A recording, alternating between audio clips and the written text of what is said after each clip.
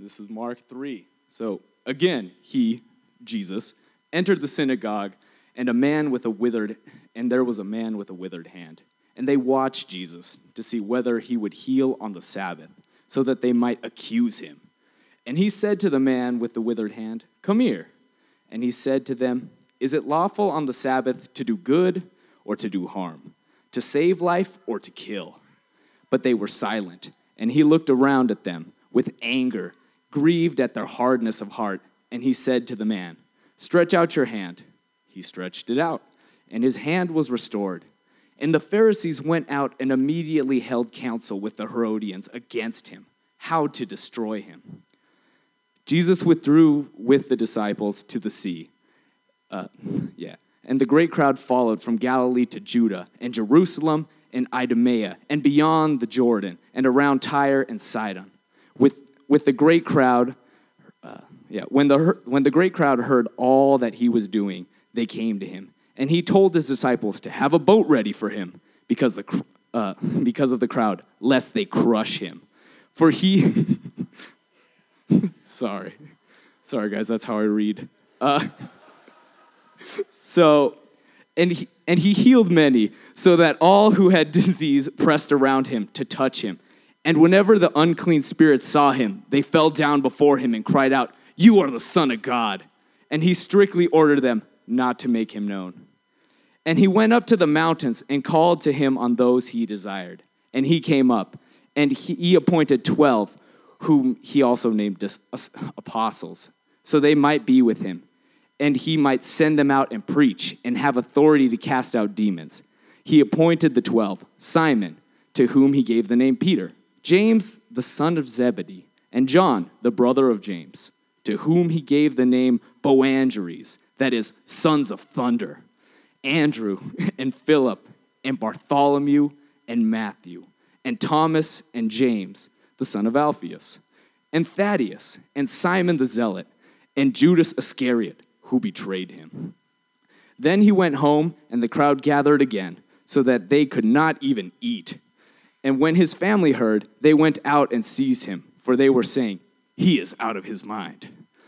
And the scribes who came down from Jerusalem were saying, "He is possessed by Beelzebub. By the prince of demons he casts out demons." And he called them to him and said to them in parables, "How can Satan cast out Satan? If a kingdom is divided against itself, that kingdom cannot stand. And if a house is divided against itself, that house cannot stand. And if Satan has risen up against himself and is divided, he cannot stand, but is coming to an end. But no one can enter a strong man's house and plunder his goods unless he first binds the strong man. Then indeed he may plunder his house. Truly I say to you, all sins will be forgiven the children of man, but whatever blasphemies he utters. But whoever blasphemes against the Holy Spirit never has forgiveness, but is guilty of eternal sin. For they were saying, he has an unclean spirit. And his mother and his brothers came, and standing outside, they sent to him and called him. And a crowd was sitting around him, and they said to him, "Your mother and your brothers are outside seeking you."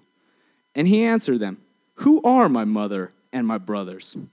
And looking around at those who sat around him, he said, "Here is my mother and my brothers, for whoever does the will of God, he is my brother and my sister and my mother."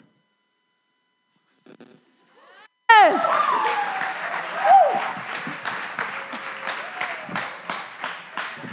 I think that's the reading voice we should have in our head whenever we open up the Bible, right? He is my mother and my brother and my sisters. Thanks, Jonathan. I think we'll just do that every week. Have someone read the Bible. Yes, right? So as I said, we're going through the book of Mark in chapter 3. Am I really loud? No? Okay. Thanks for that feedback. I just feel like you're all with me this morning. I love it. So we're in the book of Mark, and at the very beginning of Mark, in chapter 1, he tells us why he's writing the book. He says that this book is the news of Jesus Christ, the Son of God, the Messiah. Messiah was actually a title meaning king. And so here we're presented with Jesus the king, which means that as a king, he has a rule and a dominion. And it was understood by the biblical writers and hearers that the intention of the king Messiah was to bring God's ways, bring his peace and his hope and his justice and his freedom and his goodness into the world. And in Jesus, as this gospel will present, the perfect expression of God's ways are lived out in humanity. And so that's what this book is supposed to wake us up to, the ways of Jesus, the ways of God. And I have a little friend who is called Margot. Sometimes I call her Margles. And she is 2 years old. Is she 2? She's 1. She's 1. And lately, when I've been hanging out with her parents, John and Christy, they've been delighted to see that Margot is now aware of her hurts and her bruises and her cuts and her owies. You know, it's that time in a child's life where they make sense, though, when they fall down, there's an owie, and then they look at somebody else's and they're like, oh, you have one too. And it's this like moment of connection and this moment of sadness, and it's actually really tender when it's a 1-year-old. And so as I'm watching her, communicate with her parents about these things that she's finding, I watch John and Christy enjoying her, like attending and attuning to pain and to see her empathy at such a young age. And so then they join her in that. Oh, yeah, sweetheart, that's sad. That's a owie. That's a boo-boo. And you're like, oh, yeah, that's right. That's what you're supposed to do when you see things that are broken or hurt. And so we should actually be that tender. We should be that attentive and inquisitive about the things that are wrong in our world, the things that are wrong in each other. And so as Jonathan read this passage, like what becomes clear in this moment is that Jesus is paying attention to what is wrong in the world. He's attending to it and attuning to it. And it grieves him. And he acts and does something on behalf of those who are experiencing that brokenness. And he kind of is inviting others into that with him. And so the people, though, unlike John and Christy, my friends that are tuned to their 1-year-old, the people are not participating with him at all. In fact, they're doing the contrary. So at the very beginning, in verse 1, you see this moment where Jesus walks into the synagogue and there's a person with a withered hand there. And it says that the Pharisees are keeping watch over him. And he recognizes that they don't want him to attune to this man's difficulty, but he does. And he brings him up in front of everyone and he says to these Pharisees, is it not okay to do good? Like he calls them out for their lack of attunement and attentiveness. Is it not okay to attend to that which is broken in the world? And they're silent. Their response is silence. And so he is angry and grieved at their hard-heartedness. And so as he heals this man and attunes to that brokenness, what do? They oppose him. When they leave, they plot to destroy Jesus. And then in verse 7, right, these people are pressing around Jesus. And what did Jonathan say? They're going to crush him. Like they're pressing in. It's these crowds. They're pressing in so hard. Like they want Jesus to attune to and attend to him, to them. Because they recognize that he has the power to do something about that which has hold of them. And so they press in towards him. And then in verse 13, you have these 12 disciples that are called towards Jesus to participate with him in the work that he's about to do. And then Mark tips the hand and he says that, one of these dudes is going to betray Jesus. So there's opposition that's happening even in this moment. And then in verse 20, his family basically think he's mad. It says that. They're like, Jesus, you got to, we don't know what you're about or what you're doing, but it's looking a little ridiculous, and so please just step away. So it's not only his strangers that are opposing him, but his own family don't like the fact that he is attuning to the brokenness in the people around him. And then finally, he comes to this crew of folks that have come down from Jerusalem, referred to as the scribes. And the scribes had knowledge of the law, and they could draft legal documents like contracts for marriages and divorce and loans. And they would also have been really aware of the Torah, the biblical teachings. And they say about Jesus that he's possessed. They want to discredit Jesus and this attunement that he's having in front of the crowds. Dude's possessed. And so we have this moment here where everyone is against Jesus, and we have to ask ourselves, why? Why would so many people be in this moment in Mark chapter 3 be so oppositional and against Jesus? He's a man that is showing up, healing people, attuning to them. He's teaching them. What's the deal? Like, why so much opposition to that kind of attending? And it's that Jesus is a threat. And so we have to ask ourselves, well, what is Jesus a threat to? And like Johnny talked about last week, he is a threat to the status quo, to the ideology of the day. But he's also, and that's seen in how the Pharisees respond to him, he's also a threat to his friend's idea of what it means to be a king, what it means to be Messiah, and we know that to be true because his friend betrays him. Jesus' actions of moving to the cross threaten Judas' idea of what a king should be about, and so he betrays him.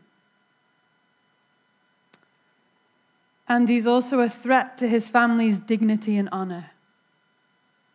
We can't have this, Jesus. These scribes are literally thinking you're possessed.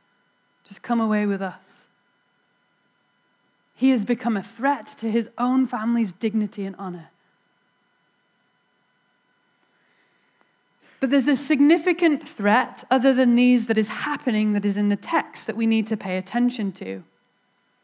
We might actually have a tendency to read over this threat or to just dismiss it or to be a little uncomfortable with it. So let's read together verses 22 to 28 again.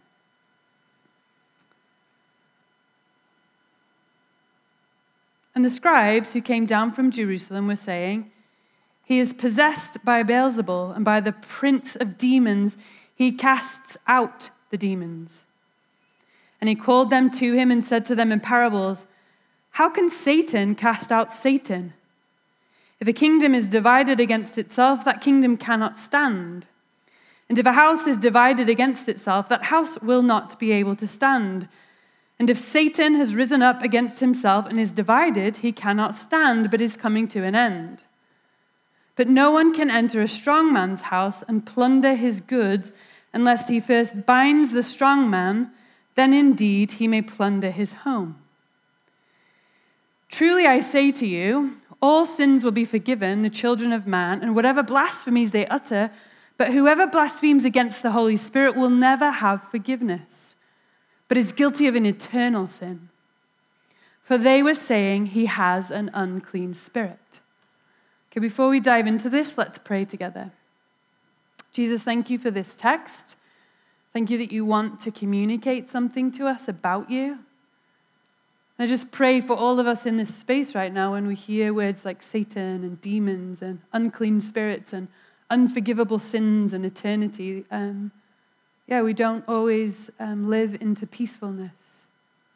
And so, Holy Spirit, I pray that you would guide our thoughts, that you would attune and attend to us, and that we would be willing to hear what your word has to say to us this morning. In Jesus' name, amen. So all of us come in here with thoughts and ideas and feels about this kind of language. Satan, demons. And some of you will walk in here and it's an immediate negative feeling that you have. And some of you will hear those things and it's a little neutral.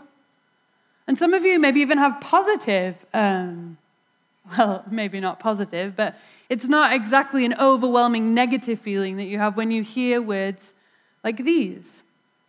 Sometimes our imaginations for the notion of Satan or evil or unclean spirits is too big. And sometimes our imaginations are too small. And we have cultural caricatures that will inform us, of religious histories, and we're also informed by culture, movies and books. And so you have Frodo, the little hobbit. And what's his job? What do hobbitses do besides having 11sies?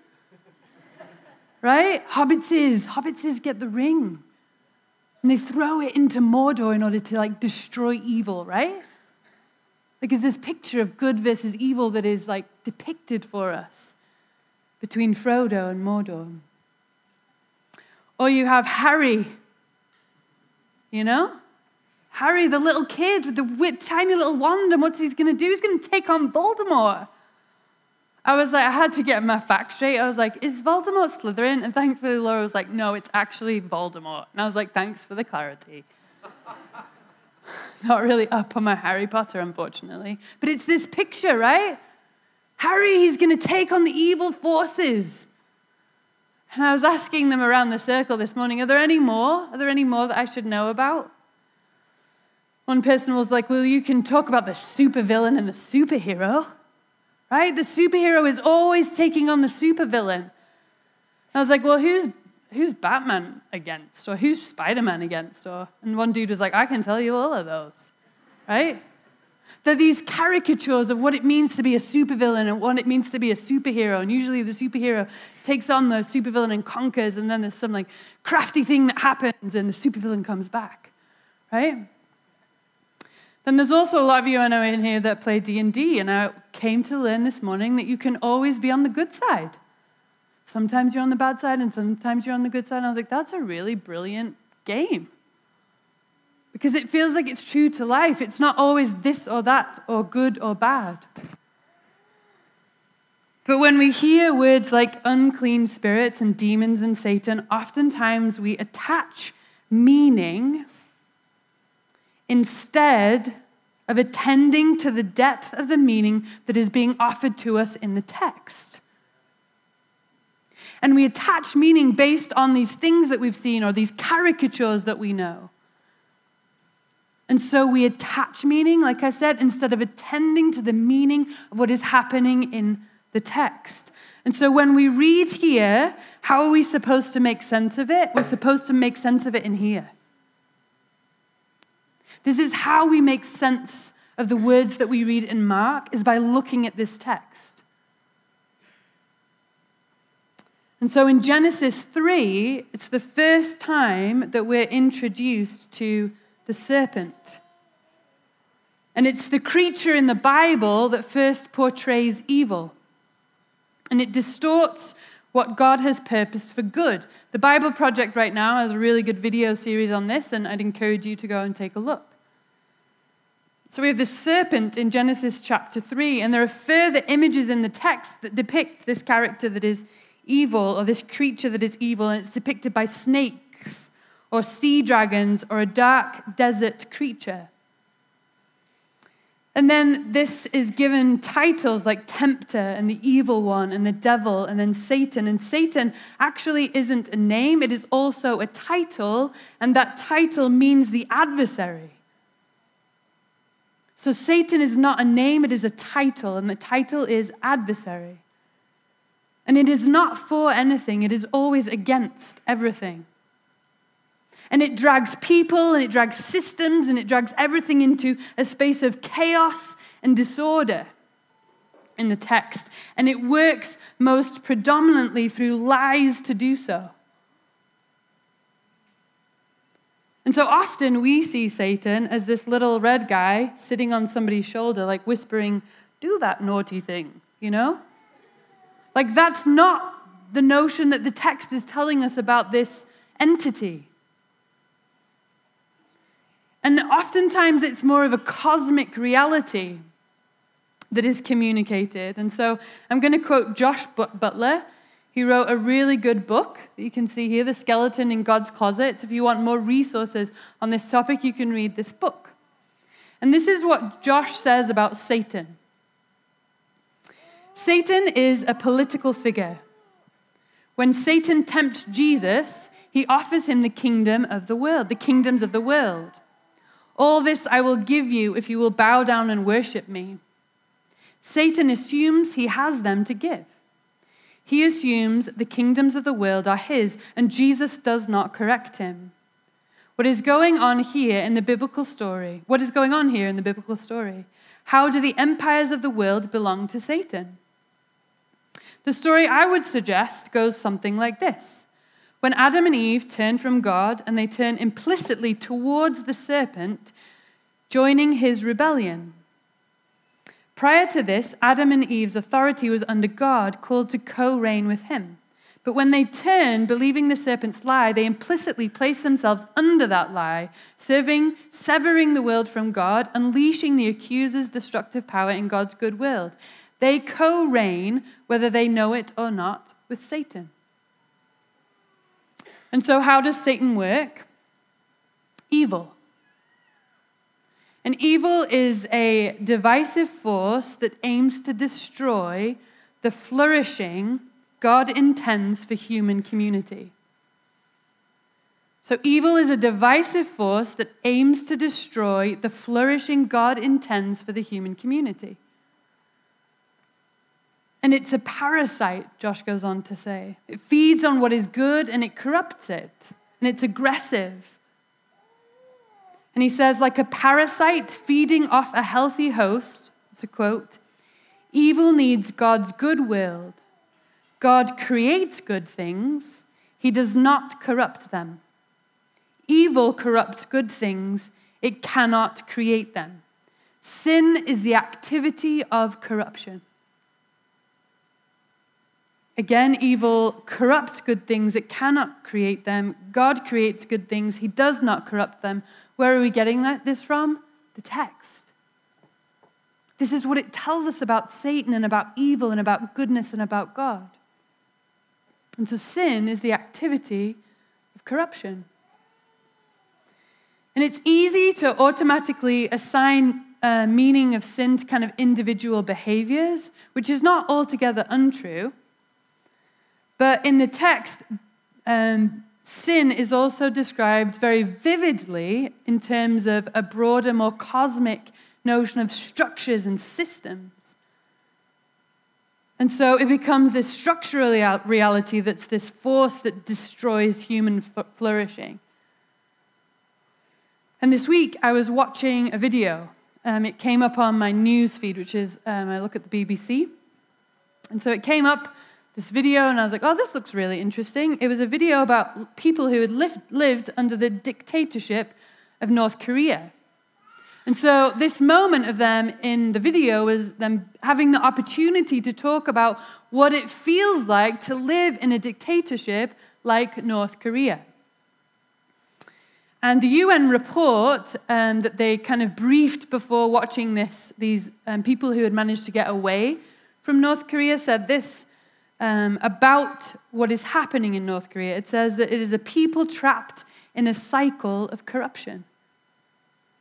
An entire nation of people that are trapped in a cycle of corruption. And so instead of being under an authority that cares and supports and encourages, they are in a society or under a government that oppresses and silences and controls. And so one guy who was on this documentary, he was quite emotional, and he talked about the systems and the expectations of what it meant to live in those systems. And he said the hardest things for him was the things he was told he had to say about other people. And you could feel the pain like through the screen as he was talking about that. But they also talked about friends that they had there and foods that they enjoyed. And so there's this tension that while they were trapped in this oppressive reality, it was actually a corruption of something good. It wasn't altogether bad. They were delighted to also talk about the foods that they now couldn't eat but was only a part of that country. And so at the end, the person who was interviewing is like, what would you want the world to know about your country? What would you want the world to know about your people? And he said, what would you want them to remember from this little tiny video clip? And he said, freedom. I hope people remember that about my country, that we are desperate for freedom. They're desperate for freedom from a system that corrupts and destroys the possibility for human flourishing. And while it's easy to see that those people in North Korea need freedom, we also need freedom from that which drives corruption. So Josh continues to say, rage seeks after a person to cut down. Greed hunts for a resource to devour. Lust is on the lookout for a body to objectify. Pride is on the prowl for an opportunity at self-exaltation. And if we're honest, when we hear words like rage and lust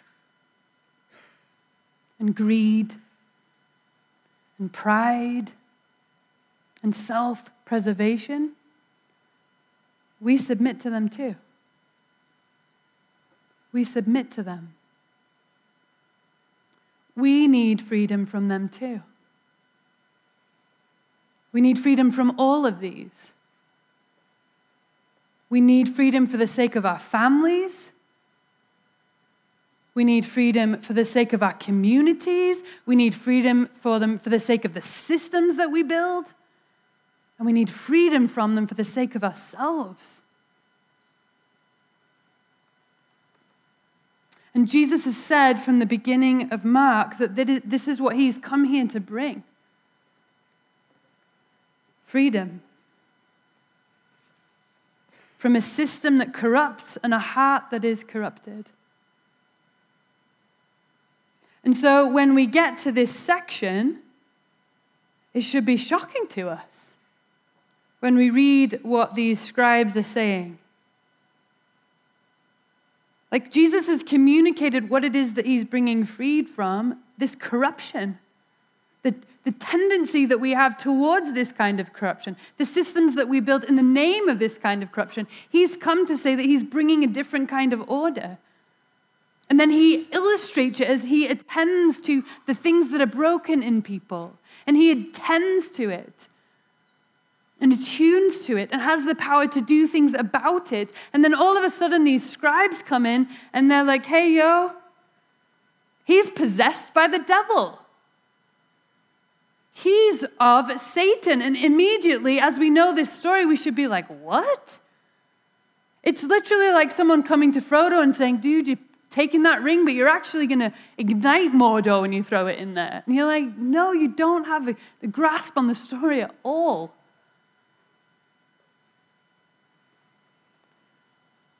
So when they come in this moment, let's be clear on what is going on here.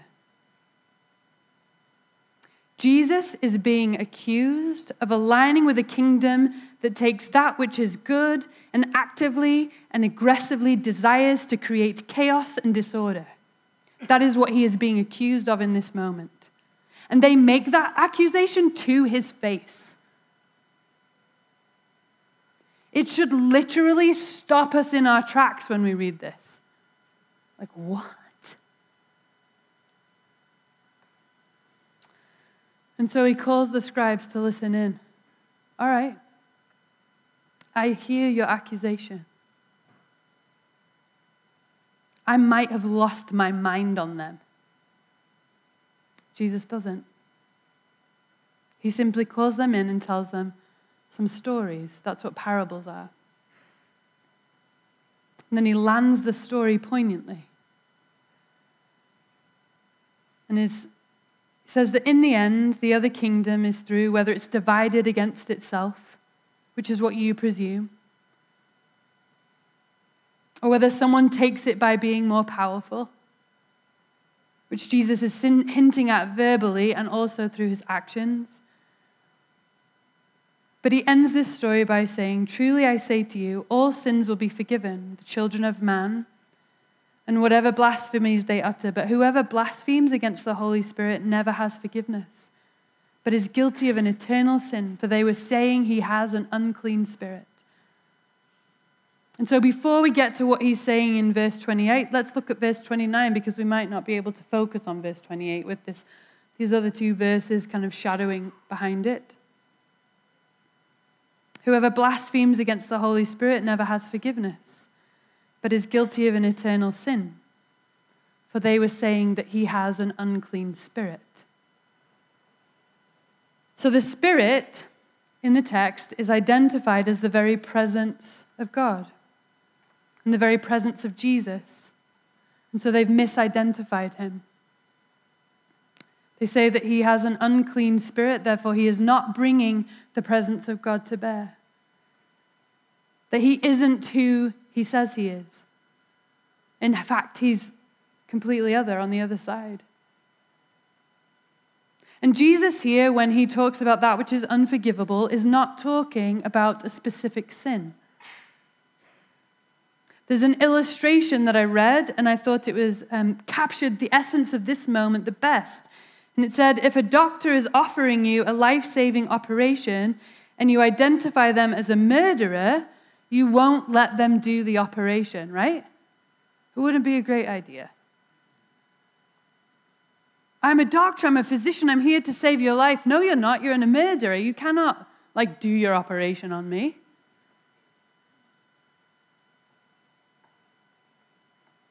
So everything Jesus says, done in the activity of corruption, sin, will be forgiven. But then he lands it with what will happen if you reject the forgiver, the freedom giver.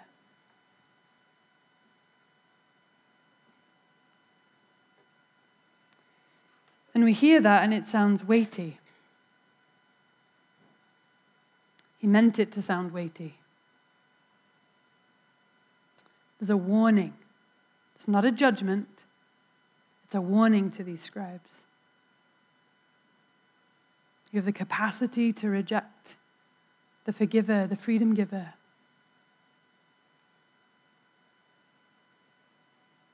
And what I know is that God is more gracious than we could ever conceive. And in this moment, what we know for certain is that Jesus wants us to see who he is. The one who has the capacity to offer us what we need. And I'm inclined to agree with Josh Butler, would read his book, that there is always access to freedom and that there is always access to forgiveness, even on into eternity.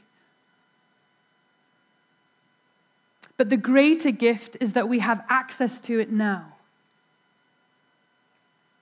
Which he tells us in verse 28.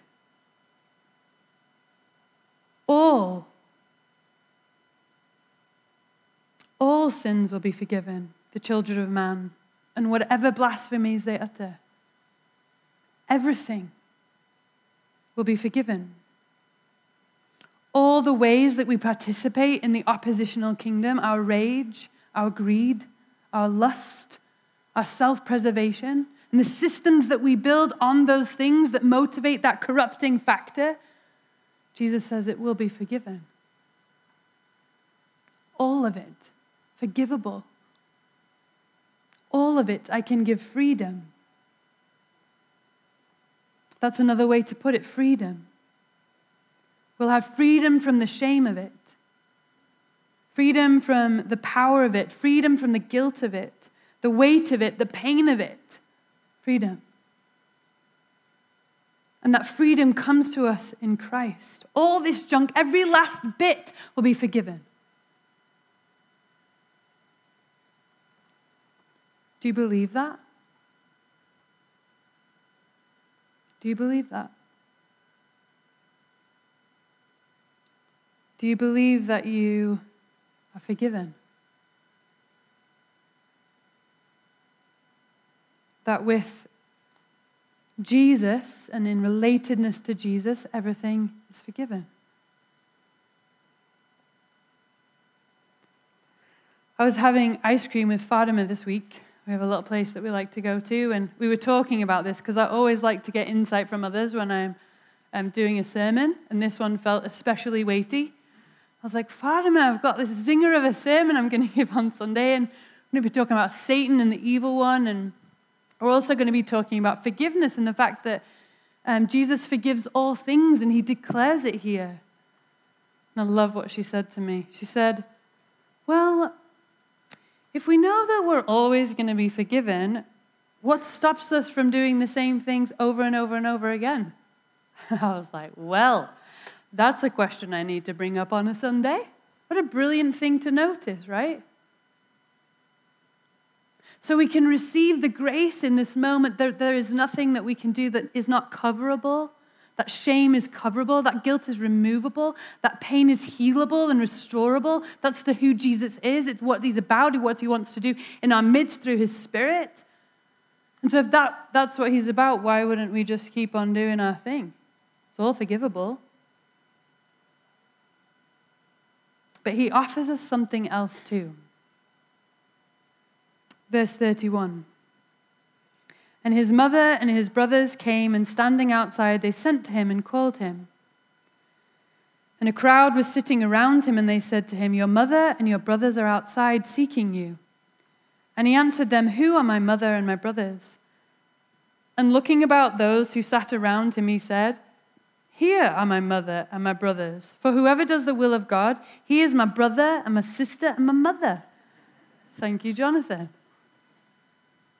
Right? Jesus not only offers us forgiveness, but he immediately says that, and then he immediately interjects this into the moment too. It's this beautiful, to me, it's like the most beautiful move of a dance that you could ever have. I offer you forgiveness, and I offer you kinship.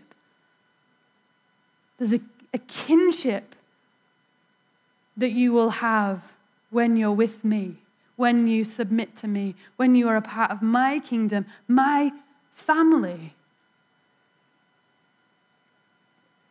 There's a man who understands this more than anyone I've ever encountered. He's called Father Gregory Boyle. Is anyone familiar with him? Nice. Google him. He's amazing. Everything he says is like gold. I mean, maybe that's a little too complimentary of anybody, but it's very good. Let's just say that. He started this ministry called Homeboy Industries. He lives in LA. He was assigned as a priest to LA. And in LA, there are 1,100 gangs. And loyalty is like blood, and it takes blood to prove it. That's what it means to be in a gang. There's a familiar, a kinship reality to the gang world that you're in. And so he worked initially when he was posted between these two rival gang neighborhoods, and he observed and watched all that was going on. And so he finally decided to start a gang intervention rehab and re-entry center. He's been doing it now for 30 years. It's one of the biggest, or it is the biggest in the world. Like gang intervention rehab and re-entry center. You can buy Homeboy bread. He's like, Homeboy plumbing didn't really work because I didn't realize that people didn't want gang members in their houses. He's like, well, that's one of them that didn't work. But he has a lot of these industries that he works with these gang members. There are 15,000 people a year that walk into his doors, or into the door. And what he said was that these people needed an exit ramp off the violent freeway. We need that too, right? That's what Jesus offers, an exit ramp off the violent freeway. And so the main thing that he talks about is kinship as intervention. It's the best. He doesn't believe he talks a lot. I shouldn't say he doesn't believe. He talks a lot about why the judicial system isn't rehabilitating a lot of these gang members. And so he talks about kinship as intervention. He brings people from different gangs together, and he gives them jobs and classes and life together. He tells this story. I had it on a loop, like Nate put it together for me, but it just was a little awkward.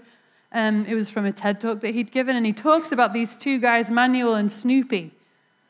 And he's like, they're going one day to give a talk somewhere about Homeboy Industries, and he says Manuel and Snoopy are texting back and forth to each other, and he's like, yo, dude, or yo, dog, or whatever he says on the thing. He's like, get down here. I just got arrested for being the ugliest dude in the town. And the guy's like, ha, ha, ha. And he's like, you need to come down here so that they can see that they got the wrong guy. And the father says, we're in the car and we're like just laughing our heads off. And then he says, but you know what? It used to be bullets that they exchanged. And now it's text messages. And he says, the problem in the world is that we've forgotten that we belong to each other.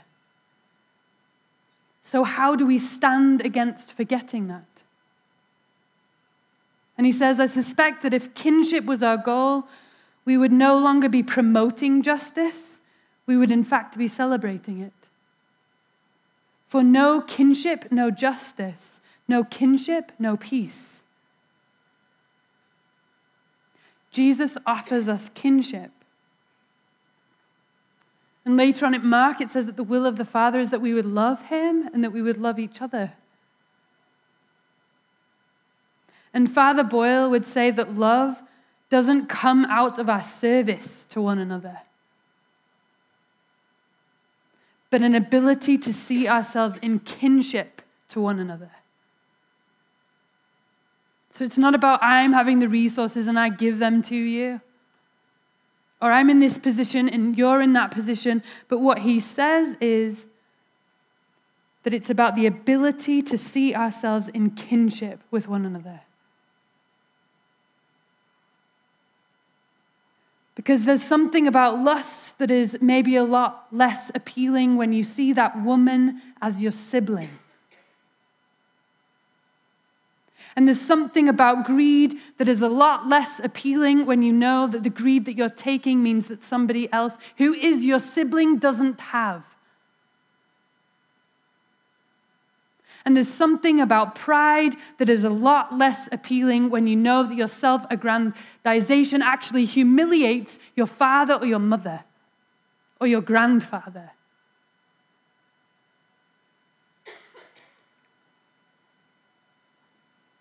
We're invited into kinship with one another as a way of justice, as a way of peace. So not only are we forgiven, we're invited into something that creates the opportunity to be something other in order to be tender and attentive and inquisitive to the things that are wrong in the world and the things that are wrong in each other, not because we have to, not out of duty, not out of obligation, because these are our people, dude. It's my brother and my sister and my mother. That's where the motivation comes, kinship. And when we see that, then we bring one another to Jesus, the freedom giver, the healer, and the restorer. And that's why we come to this table every week, because this table points us to Jesus, the healer, the forgiver, the freedom giver. And as he wipes away the shame and he deals with pain and he brings restoration and he attunes and he attends, he invites us to be in kinship with him, and in kinship with him, we then have kinship with one another.